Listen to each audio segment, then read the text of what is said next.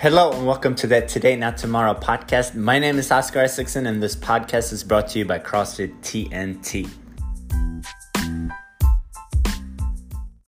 Today's warm-up starts off with 5 to 10 minutes of easy cardio. This could be jogging, jump roping. If you have a cardio machine at home, use that, or even a stair run will do. Just get yourself breathing a little bit heavier and start sweating a little bit before jumping into the workout. The second part of the warm-up is 4 rounds of 5 inchworms with a push-up. You can make it easier to reach the floor by going wider with the feet, and you can make that push-up a little bit easier by leaving the knees on the ground so you roll yourself back up again a little bit more. 5 of those to stretch out the backside and to warm up the shoulders. 5 Cossack squats, 5 on each side, so 10 total. That is when you have a wide stance. You do a lateral lunge to the side, keeping the heel down, knees tracking in line with the toes, and then 30 jumping jacks. Go through that 4 rounds and you'll be nice and warm. Today's workout is from CrossFit.com. That is the main site workout that was on there a couple of days ago. 2 minutes to do 20 dumbbell step-ups. So you have 2 dumbbells down by your side. You do 20 step-ups. If you don't have a box, you can step up to something that's just a little bit out of reach. Try and shoot for something that's 16 to 20 inches, maybe even 24 inches if you want to make it extra challenging on you. Make sure that it's 30 though. Make sure it's 30 and that you have plenty of room.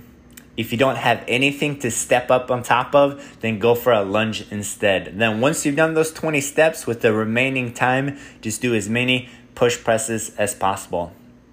If you have 2 dumbbells, that's great. If you don't have 2 dumbbells, you can still do this workout with 1 dumbbell. You can hold it in the goblet squat position for the step-ups, and you can do 1-arm push presses. Try and just do 30 seconds one side, 30 seconds on the other side, so that you make it as even as possible.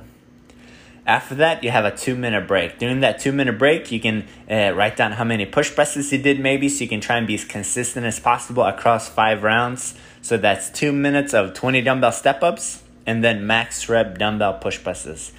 If you have a heavy set of dumbbells, you're going to get less reps, but you're still going to get a great workout. If you have a light set of dumbbells, you're going to get more reps and you're still going to get a great workout.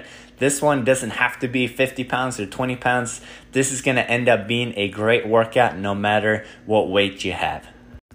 Today's finisher is 3 sets of max reps dumbbell bent over rows. If you have 2 dumbbells, use those 2 dumbbells. You're going to lean forward with a nice flat back, slight bend at the knee. You're going to be close to parallel with the ground, so you're not going to be upright at all. It's going to be a big lean forward, just like the bottom of a Russian kettlebell swing. From here, do as many bent over rows as you can. Maybe you get 30, 40, 50 if you don't have a heavy set of dumbbells at home. You're still going to see great benefit from lifting heavier weights if you push it and you get close to failure. So just because your dumbbells at home aren't as heavy as the ones you might have at the gym, you can still see great results if you push it close or to failure. Good luck with the workout today. I hope that you have a great Friday, and I'll see you soon at the gym.